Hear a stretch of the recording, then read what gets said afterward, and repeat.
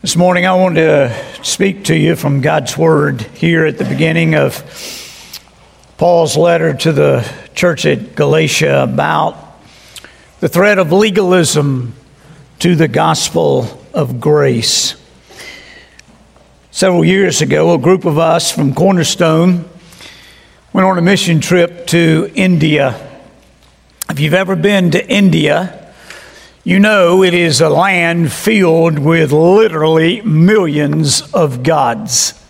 They're everywhere. Cab drivers have gods on their dashboards. The streets are lined with religious vending stands. People even will stop and bow down and pray to trees planted along the sidewalks. I've seen it firsthand, and it is an amazing but sad sight. Suffice it to say, the people of India are extremely religious. They're always striving to gain a right standing with God, but sadly, peace remains elusive. Friend, while grace is foreign to the people of India, because they're searching for favor from God by worshiping false gods, can I just say to you this morning that it is also foreign in many churches as well.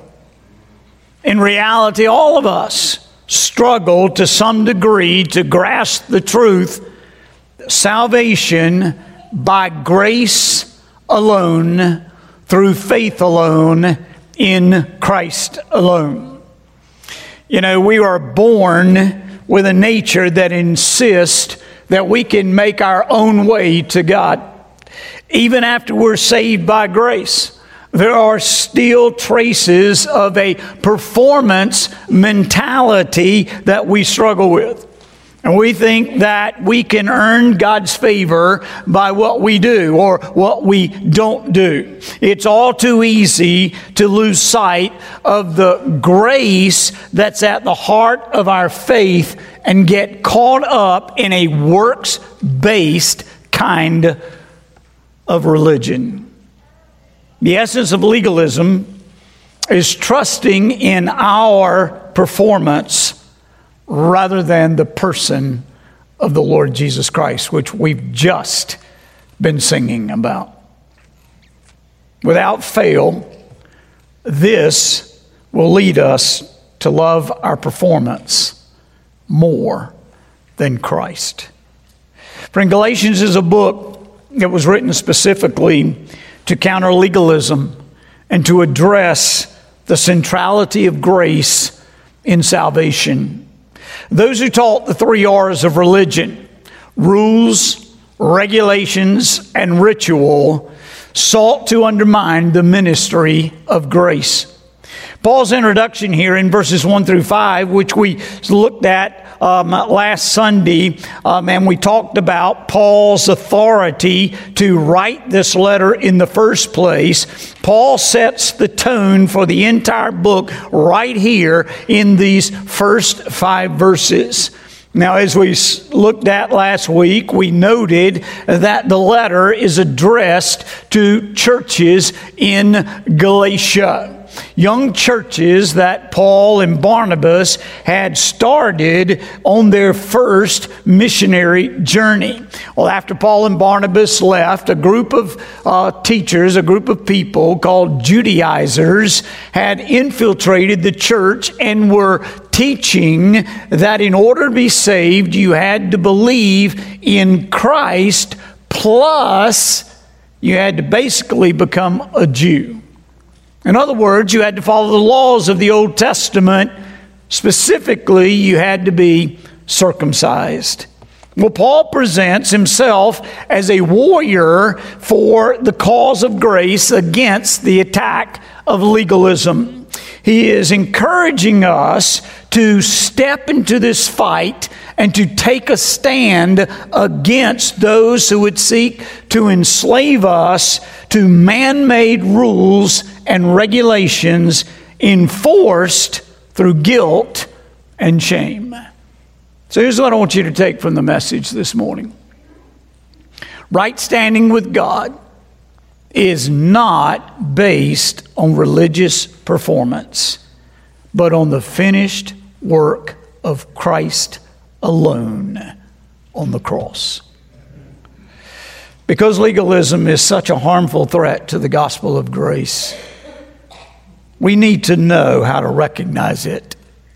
What is legalism? How do you know it when you see it? And then we need to understand how the true gospel refutes it. So let's look first how legalism is recognized. I want to consider three aspects of legalism that I hope will help you recognize it when you see it. First, you know legalism when you see people performing in their own strength. Now don't forget, Christ was prominent in the Judaizers' preaching, but it was Christ plus what man can do himself. In other words, believe in Christ, they said, and then try as hard as you can to obey the laws and the rituals of the Old Testament. A contemporary form of this era is the idea that we're saved by grace and then we live the Christian life by doing the best we can, essentially leaving grace behind. Friend, that's legalistic because it involves performing in your own strength. Second way to recognize legalism, we perform by our own standards. You see, performance-based faith is living by rules and regulations that we ourselves establish. It involves adding things beyond what God has already defined as the basis for a right standing with Him. For instance, in contrast to the two simple laws the two commands that Jesus Himself gave, love the Lord your God with all your heart and to love your neighbor as yourself. In addition to those two laws, the Pharisees developed a system of 613 laws that you had to abide by.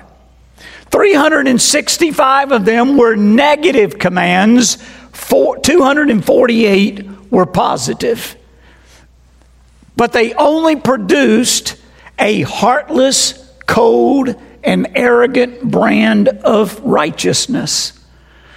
Friend, the New Testament contains many principles that are for our well-being, but you and I don't need to add to them. There's as many that God intended already in His Word. Sadly, though, today, let me just say, there are countless ways in which we come up with additional rules beyond what we have in the New Testament as the standard for our faith in Christ. We say Christ plus baptism. Now, a lot of people would look up there and see Carter May being baptized this morning and think, oh, Carter's been saved now. No, Carter was saved before he was baptized. Baptism has nothing to do with salvation. And you ask a child, how do you become a Christian? And they say, by being baptized. That's what they'll say. That's their natural response. Why? Because that's what happens after salvation, and that's what they see. And they associate it with salvation. And we need to do a better job of teaching them that no, salvation is not what gains you salvation. Baptism is the result of salvation. It is the first act of obedience for one who has been saved. But we do that if we're not careful. Or we say Christ plus church attendance, or Christ plus reading your Bible every day and praying every day. Now, those are good things to do, but you're not saved by attending church, and you're not saved by reading your Bible every day and praying every day. These are all man-made additions to the only requirement for salvation, which is faith alone in Christ alone. A third way to recognize legalism, we perform for God's satisfaction. The legalist is one who works to earn God's pleasure. The idea is that by doing certain things, one increases in favor with God, that God will be more satisfied with them. The thought is, in order for me to be right with God, I must do something. I must add my own good deeds on top of what Christ has done so that God will look at me and be pleased. Friend, can I just say to you this morning, based upon what Jesus did on the cross and your faith and trust in Him, God will never look on you with any more favor than He already does. Regardless, He will always be satisfied with you based upon not our good works, not our righteousness, because the Bible says our righteousness is as filthy rags in His eyes, but based on the righteousness of Christ alone. A contemporary form of this era is the idea that we're saved by grace and then we live the Christian life by doing the best we can, essentially leaving grace behind. That's legalistic, because it involves performing by your own standards in your own strength. We perform for God's satisfaction is the thinking of the legalist. Now, in the case of the Galatians, that's something that they added to Christ, to grace, was circumcision. They taught that circumcision was the way to ensure a right standing before God. So consequently, you enhance your spiritual standing by what you do, something you do. That mindset is more prevalent today than you might imagine. We are prone to fall into it if we're not careful. We think if I want God to be satisfied with me, then I must give 10% of my income to the Lord. Or I must attend church every Sunday. Or I must read my Bible and pray every day. I must not go to certain places. Or I must not do certain things. If I do this, God will then be satisfied with me. But what happens when we miss days reading our Bible and miss praying? What happens when we're not in church on Sunday? Is God any less satisfied with us? No. I think He's concerned because He knows those things are good for us. They're what help us to grow. And those are things that cause us to increase and mature in our spiritual faith. But they certainly don't cause God to look with any more favor upon you than He already does. Let me just say, hear this carefully. Whenever you hear the word "and" in conjunction with belief, you know you've just heard from a legalist. Whenever you hear belief and, you've just heard from a legalist. You know you're talking with one who espouses performance-based faith. Friend, Jesus said it all boils down to only one thing. John chapter 5, verse 24, we read these words from Christ Himself. Whoever hears my word and believes in Him who sent me has eternal life. Put your trust in Christ. Christ alone is the basis of true faith. The startling truth of Christianity, and one that a lot of people just cannot grasp, is that God's satisfaction with us is not based on our religious performance, but our faith and our love for the Lord Jesus Christ is what satisfies God. Max Lucado tells the story of a woman who for years was married to a harsh husband. Each day, before the husband would go off to work, he would leave a list of chores that the wife was expected to complete before he returned at the end of the day. Clean the yard, stack the firewood, wash the windows.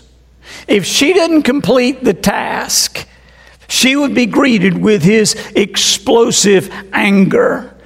But even if she did complete the list, he was never satisfied. He would always find inadequacies in her work. After several years, this husband passed away. Sometime later, the woman remarried.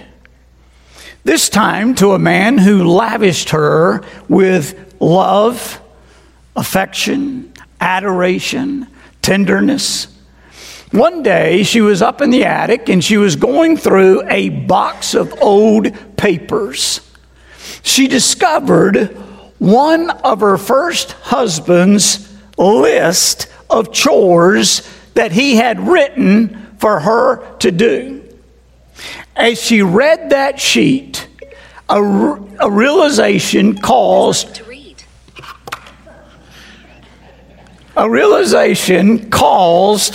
her to a tear to form in her eyes, and she began to weep. And here's what she thought to herself: I'm still doing these things, but no one has to tell me. I now do it out of love for him. Friend, all the things that I've mentioned here this morning, baptism, that's a command of the Lord Jesus. The Bible says, don't forsake the gathering of yourselves together. The Bible strongly suggests we ought to spend time reading the Word. We ought to spend time praying and worshiping. But those are not things that is required in order for us to be saved. Those are things we do in response to God's love and His grace that He's poured out on us, because we know those are things that will help us in our walk with the Lord. But they are not requirements for salvation. There is nothing we can do to earn God's favor. Legalism, can I just say, legalism has ruined more lives than you and I can imagine. I guarantee you there are people out of church this morning because they were basically forced out because of a different mindset or a different way of choosing to do things than the church in which they grew up. And they have turned their back on the church and literally walked away from God. And you know people like that in your family. I know people like that. And it is sad that the church has done more damage in causing people to leave the faith because of legalism. Friend, I would encourage you today, if legalism was a problem in your past, or if legalism is something you still deal with, I would encourage you today to come back to grace. To grace. Brush aside the false teaching that has caused you undue guilt and doubt, and come back to the true gospel. Salvation by grace alone, through faith alone, in Christ alone. That's the gospel. That and nothing else added to it. Faith in Christ and His finished work on the cross, all because of God's grace, we receive God's gift of eternal life.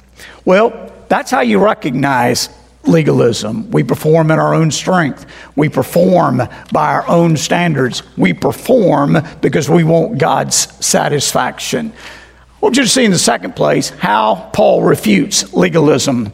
There are two truths that refute legalism in the verses 3, 4, and 5 that I want you to see here in this opening introduction of Galatians. The first truth that refutes performance based faith is salvation is free.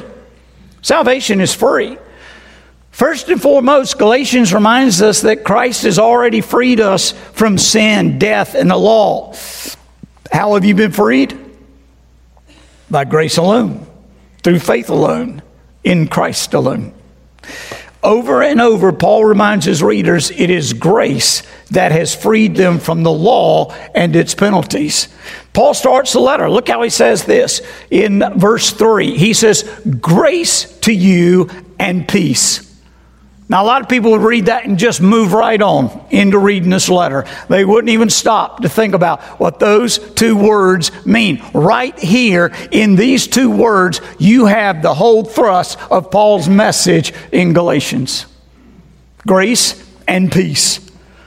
These two words contain the whole sum of Christianity. Grace is one of Paul's favorite words.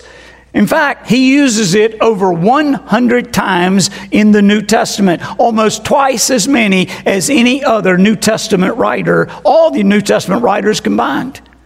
Well, what is grace? It is unmerited, undeserved, unearned favor. The old acrostic still says it best: God's riches at Christ's expense. Not because of anything I do, not because of anything you do. We don't need to go through rituals. We don't need to live under regulations. We can have peace with God today if you simply understand grace.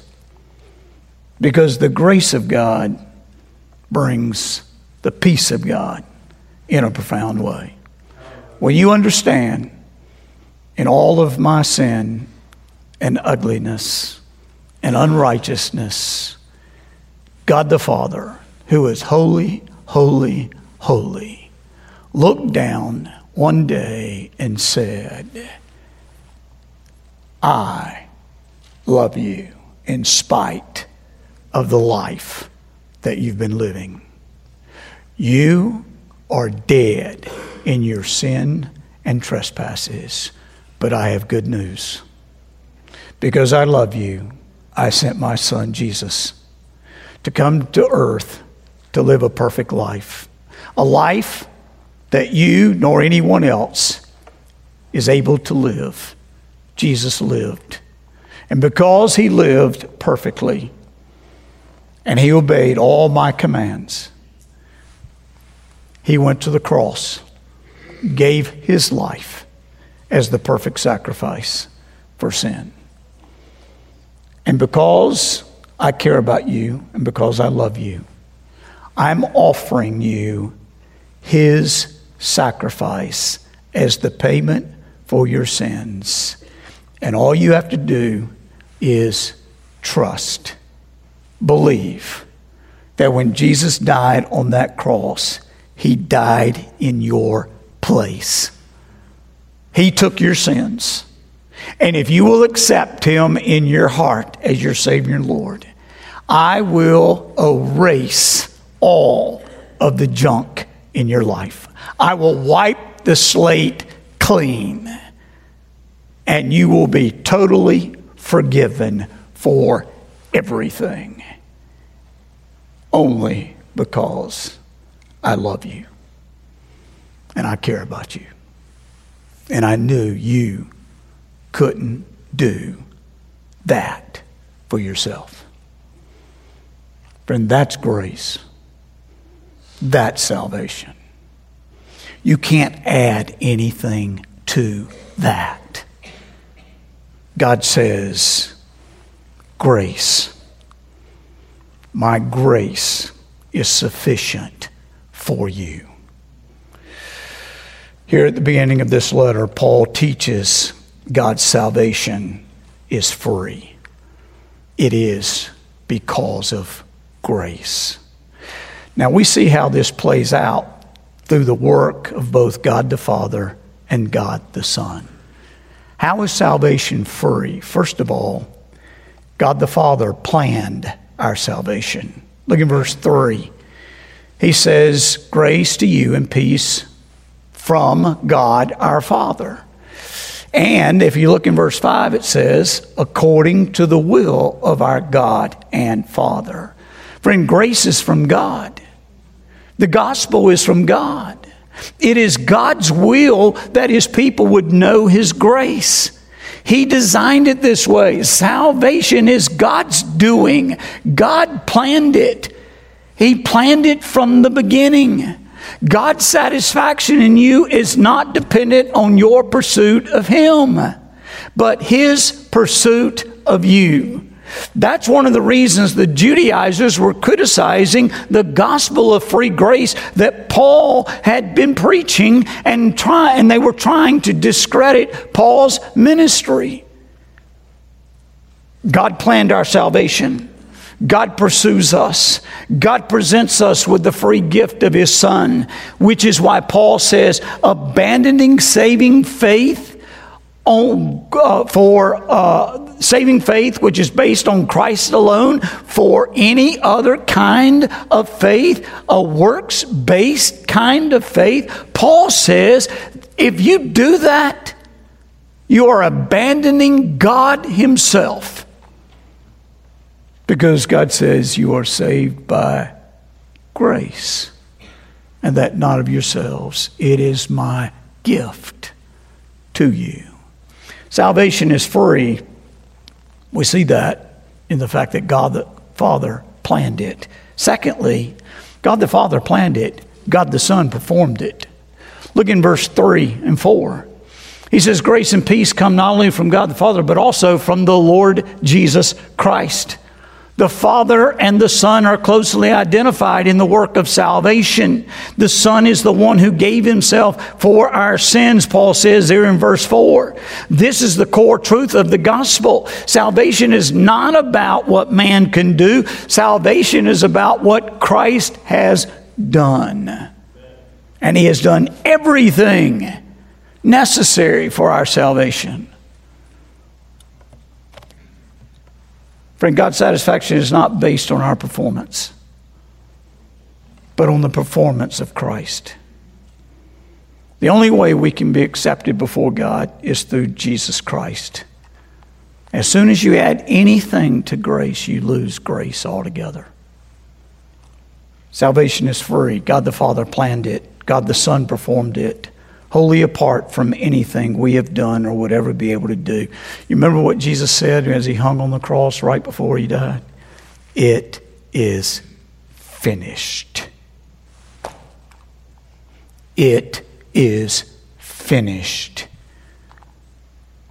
Can I just say, anytime you put a demand on someone to make them think that it's faith or grace plus something else, you have denied the truth of Jesus' words on the cross.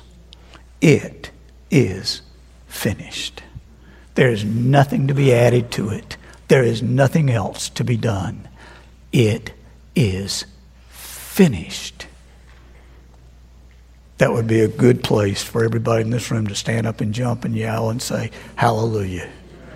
It is finished. It is finished. You don't have to add anything to it. God has done everything you needed to be saved. It's all of grace. Salvation is free. Secondly, I want you to see, salvation is freeing.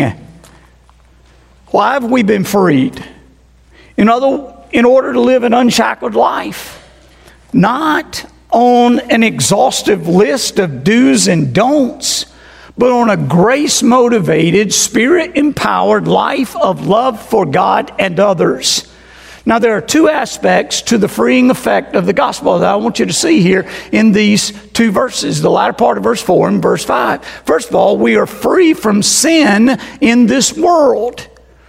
You know, justification, which is what happens when we accept Christ into our heart at the time of conversion, we are freed from the penalty of sin, okay?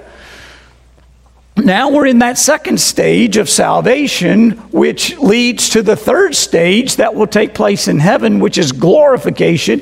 In this middle stage called sanctification, the Bible says we are free from the power of sin. And Paul points out right here, he says Jesus gave himself for our sins to deliver us from this present evil age. Now, this present evil age refers to the world we live in all of its ways. Martin Luther called it the devil's kingdom.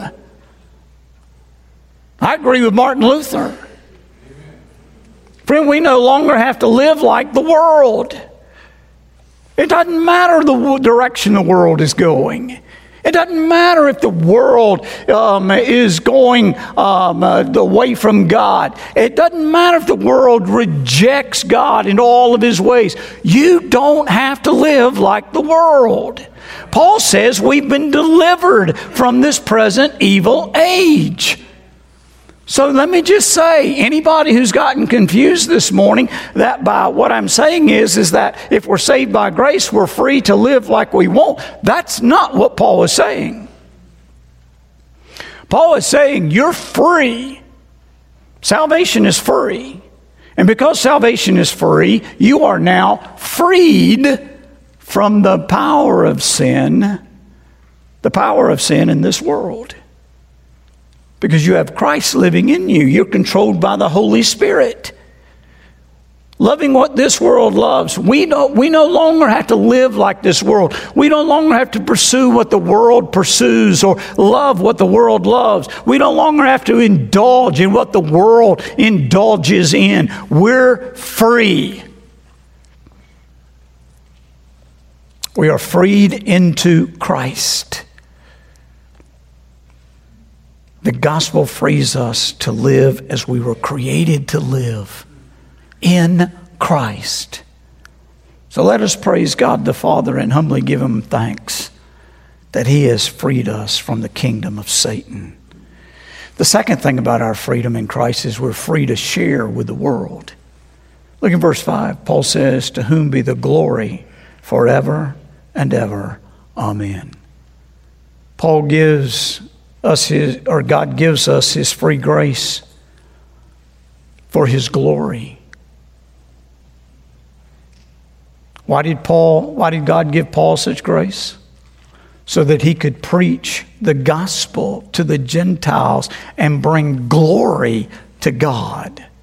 David Platt puts it this way: it was private revelation for public communication. Friend, this is the kind of grace that frees us to speak, that frees us to tell, that frees us to teach, that frees us to proclaim the gospel. This is the kind of grace that enables us to go as a volunteer missionary to places like Honduras or Kenya or Boston or elsewhere, or bear witness to Christ in your home or in the workplace or in your classroom. You and I have the privilege and the responsibility as those who have received God's grace to share this gospel, this good news with everyone. Grace frees us to pass along the good news, and in doing so, to bring glory to God. So, salvation is freeing. It frees us from the power of sin, and it frees us to share the gospel with the world for the glory of God. Friend, God has provided salvation through the finished work of Christ. The moment a person accepts by simple faith the truth that Christ died for his or her sins and rose from the dead, God declares that person justified, saved, righteous, and rescues that person from this present evil age. And at that moment, our names are written, are removed, as it were, from the roll of this world and written on the roll of the Lamb's book of life. And there is nothing that you have to do to keep it on there or anything you can do for it to be removed. It is all by grace. Grace. Pretty simple message, isn't it? So simple, even a little child can understand it and believe it. No wonder Paul marveled that the Galatians had exchanged this simple, clear message of grace for a complicated gospel of religious rules and regulations. And Paul says here at the beginning, grace and peace to you.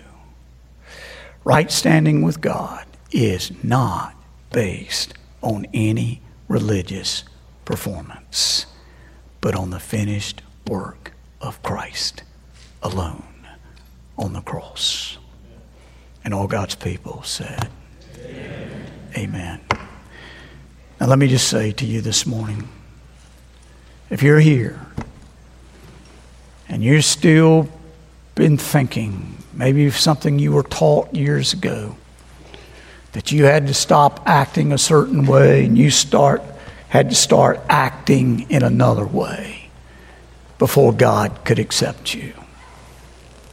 I just want to help clarify that for you if I can.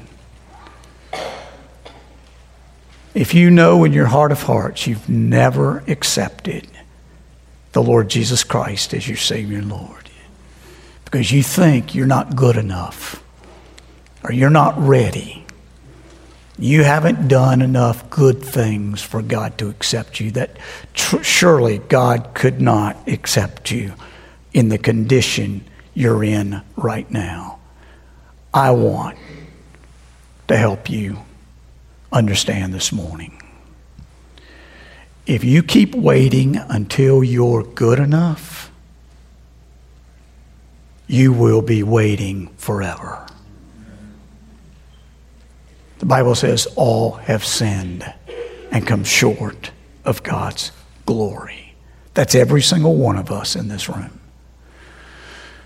But the Bible says, for by grace you have been saved through faith. If you will simply believe that God in His love sent His Son, Jesus, to this earth. He died on a cross as the perfect sacrifice for mankind's sins, including yours. And God says to you today, regardless of how you've lived your life, regardless of how far away you are from me today, that's immaterial. Because what I want for you is for you to know that I love you and that I'm calling you to myself. And if you'll trust me and if you'll believe that Jesus died for you and you'll accept His sacrifice as the payment for your sins, I will right now, this moment, I will erase all the junk in your life. I will wipe the slate clean because of Jesus and what He did. And all you have to do is simply put your faith and trust in Christ. Accept Him into your heart as your Savior and commit to follow Him as the Lord of your life. And you will be my child forever. And you will never lose my favor. There is nothing you could ever do for me to be displeased with you because I accept you on the basis of Jesus Christ, my Son. Friend, if you've never done that, can I just say, I can't think of anything more foolish than to turn down an offer like that, especially when we know there are eternal consequences involved. You can settle today your relationship with God, and there's nothing you have to do. Just simply trust Jesus as your Savior. It is finished. Is it finished in your life? It can be if you'll accept Christ as your Savior and Lord.